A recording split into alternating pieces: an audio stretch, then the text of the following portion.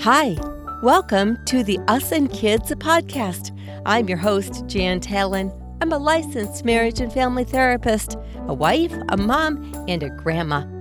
This Us and Kids podcast is about how to keep on being married well and forever while you parent those little ones together. You know, this is not an easy task, and so I just encourage you, subscribe to Us and Kids in your favorite podcasting app. That way, it comes to you weekly and it's easy to find. You got enough other things to hunt around for. Just put this in your favorite app so it shows up. And if you want to, of course, grab a printable because then you'll also get the email and the link to the printable very easily. Well, anyways, I'm glad you're here so that your marriage and your home can be fulfilling and so very good.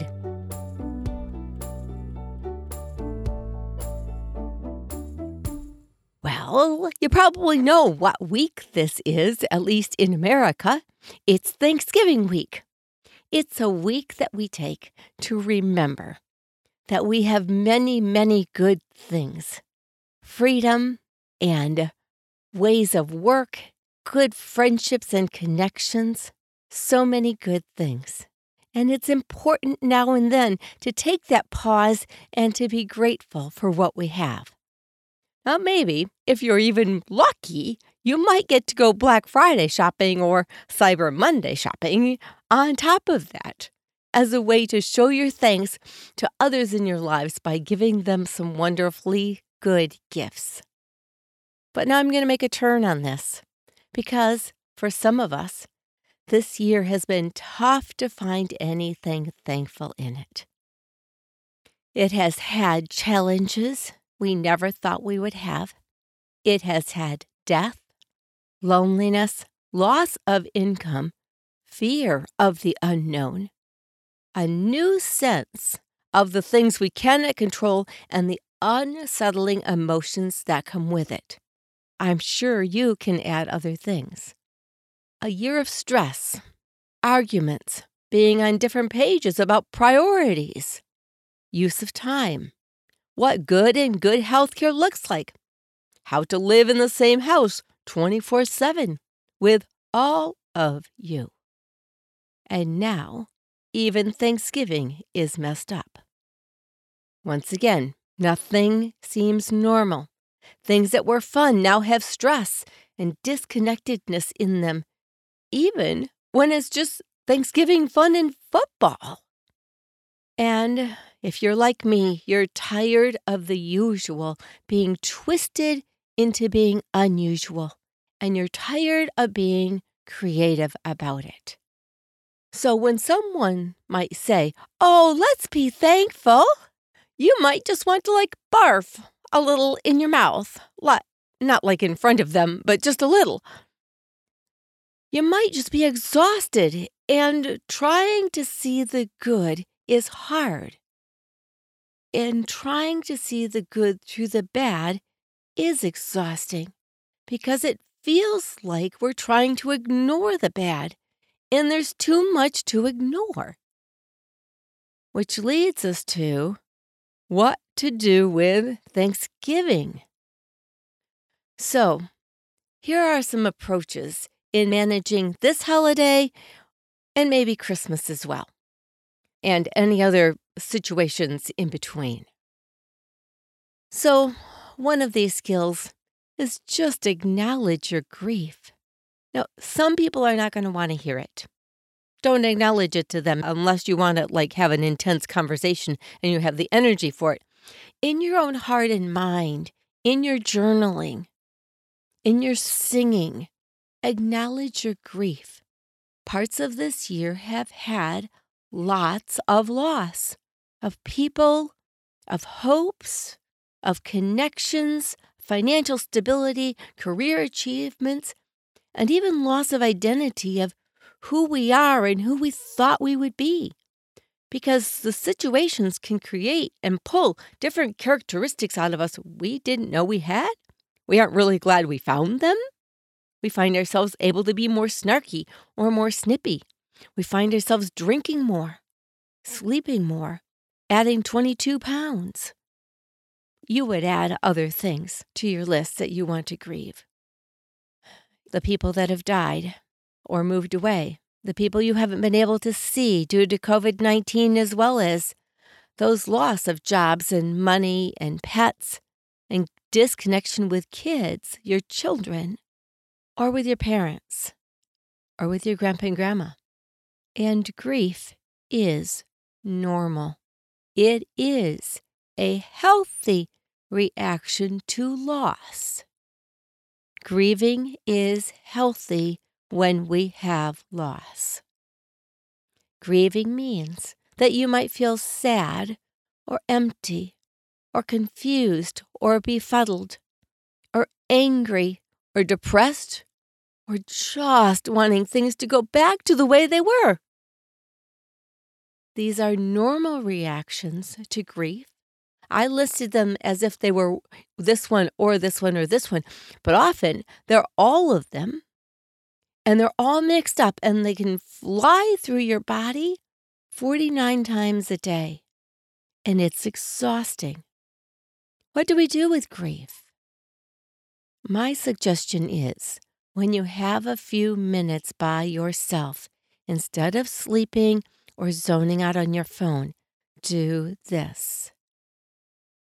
Take some spiritual space. This means quiet space. For me, it would mean journaling with Jesus, with his thoughts and what I know about his character there alongside of me. But it could also be talking with a good friend and just putting into words your sadness and your grief.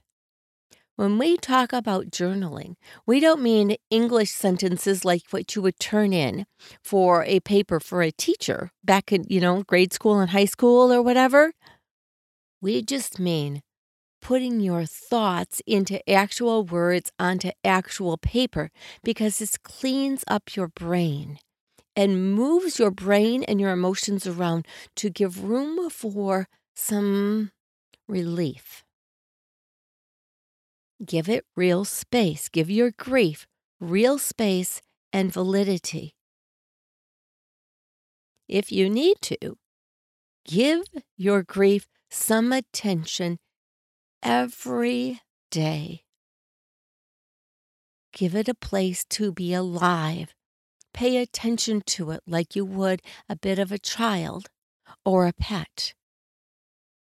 As you give some attention to it, not all day, not sitting in a puddle of tears all day, but as you give some attention to it, you will see that there are other thoughts that grow out of it that give you some forward movement.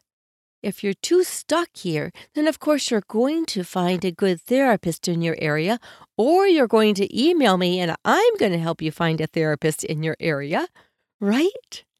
You're going to talk with a good friend or your doctor if you're too stuck.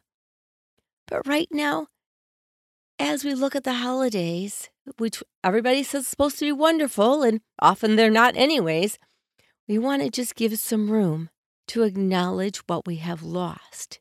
It will also, don't barf, but it will also help us see what we have. So, along with this grieving, you might have the energy, you might be able to note in your writing or in your mind why you grieve these things or people. What do you miss about them? You see, we grieve things that are precious to us, things that brought value, things that helped us be interested and alive. They brought us confidence or maybe safety.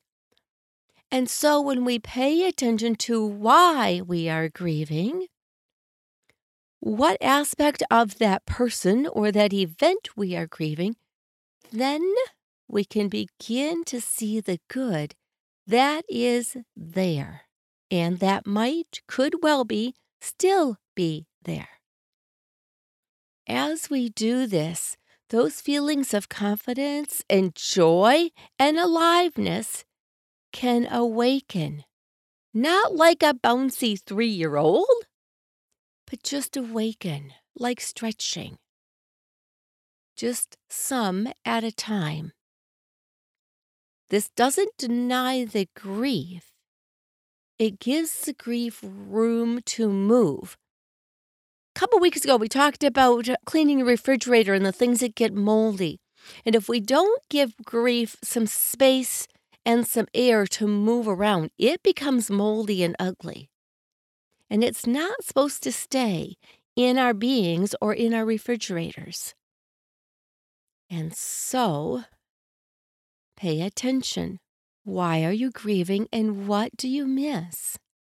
Give it some space for writing, for thinking, for talking. Now, for some of those of you who are grieving, but you haven't been able to, won't be able to be by Grandpa and Grandma or Mom and Dad or your best friends over Thanksgiving, I'm inviting you, do not deny the sadness. And then I invite you, along with the sadness, to notice why you will miss them and that you are missing them. Now, Grandpa and Grandma, for me, remind me of unconditional love. They might remind you of sweet tenderness they gave you over the years, or of their funky sense of humor, or the way they put up with each other. And those actions and attitudes from Grandpa and Grandma, you haven't been able to see for a while, and so it's hard to copy them because you haven't seen them. As you remember them, as you FaceTime them or talk with them on the phone, take time to bring up some of those things that you liked about them and that you miss, because it reawakens those attributes in Grandpa and Grandma, and it also reawakens those attributes in you. Put it into words. Have a little courage. Put it into words. Some people make a poem. Some people draw a picture, and then they explain it, if just saying it sort of straight out is too much. So you see, if you look at the good things that are included with your good people and experiences that you miss, you can realize you do have some power and influence in creating good things this Thanksgiving season. They may not be the same things. They aren't going to be the same for me. I know that. But they could. And they might be able to have some of the same energy or qualities that create a delightful memory. And that's what you're after. Not a stellar memory, but something that has some delight in it. And I agree, when we are holding sadness in one space for ourselves and trying to create, or at least not stop, a happy face for ourselves or others, this takes intention, it takes energy, and it takes focus. So, team up with somebody so you can do it together. You can wink, you can smile. When they're scowling, you can wink at them or come and rub their shoulder for a minute. That pulls you back together, and together you have double strength. So, it might mean that from noon until 3:30, you and your teammate, your spouse, your kiddos, somebody else in your circles or your bubbles, have teamed up and you've created a scavenger hunt, a football betting pool, and some stuff to decorate cookies. Well, these were things you didn't do in other years. So they're going to create some new memories around this new mix of an experience. And you could decide, partly from listening to the podcast right before this about happy hour, that you're going to take on the challenge of learning something new and staying realistic about the old. This means that you will move. You are in control of your emotions, moving your emotions into confidence, compassion, and optimism, and using those on the front, giving sadness and grief a little bit of a back seat. Not as if kicking them totally out, although if you wanted to excuse them for the day and give them the day off, that could be fine too. It does mean you might have to force some smiles and some energized tones out of your mouth. Here's what happens. As we do that, and we become the boss of our emotions, our brains lighten up like actually more electrical lights go on in your head. And the pathways to lightheartedness, competition that's friendly and good, camaraderie reawaken. They light up. Okay, I want you to be sure that you hear this. I'm not suggesting that this work is easy. I'm suggesting it is worthwhile, worth your while, worth your energy. Turn off your phone and do some of it. The first 15 seconds are the hardest, and as you get started, you'll see that it has relief in it. Work on it yourself, but work on it with your spouse, even with your kids that are old enough to understand, and join in the conversation about how shall we do Thanksgiving. Help them be a part of creating the new memory and experience so that it has good value and purpose for everybody. And it will help you and your family feel like and actually be stronger. Being able to hold both sadness and happiness in your Thanksgiving memories is a bit like sweet and sour. And over life and through time, for yourself and for your kids, knowing how to do this skill of holding sadness and happiness together will build optimism and strength, appreciation for the past, and hope for the future. So I am wishing you, in this week and in this season, a sweet and sour, a strong and passionate Thanksgiving. We have included 2 printables here today, not just one. The first one is just about this podcast, the way a printable usually is, has a little few reminders and some suggestions, right? The second one is a crossword puzzle about Thanksgiving. So if you just need, I got to add something to the interaction of the day, then grab that printable as well. It's just a crossword puzzle. We printed it last year, and we're just rerunning it so that you have a little extra in your house of something to do. Now, once again, I want to thank you for listening, for being a part of my every weekly life here in chatting with you and imagining your faces and what your situations are, and hoping that I encourage your hearts and your minds to be married well and to parent well. Of course, you can always sign up and join the Facebook page so that you get a little more interaction from us. Each podcast, even this one, we teach a little bit from the DNA Communications course. Stay tuned because this next cohort and class run is going to start soon. And this will give you the opportunity to learn how to think and react to all of these different challenging marriage and parenting spaces, so that as we work on marriage and parenting together, it's effective and it's efficient and it stays compassionate. Visit the SN Kids website to get all the information. I sure look forward to meeting you there and talking with you soon. And I'm wishing for you a blessed and joyful Thanksgiving weekend. Bye-bye.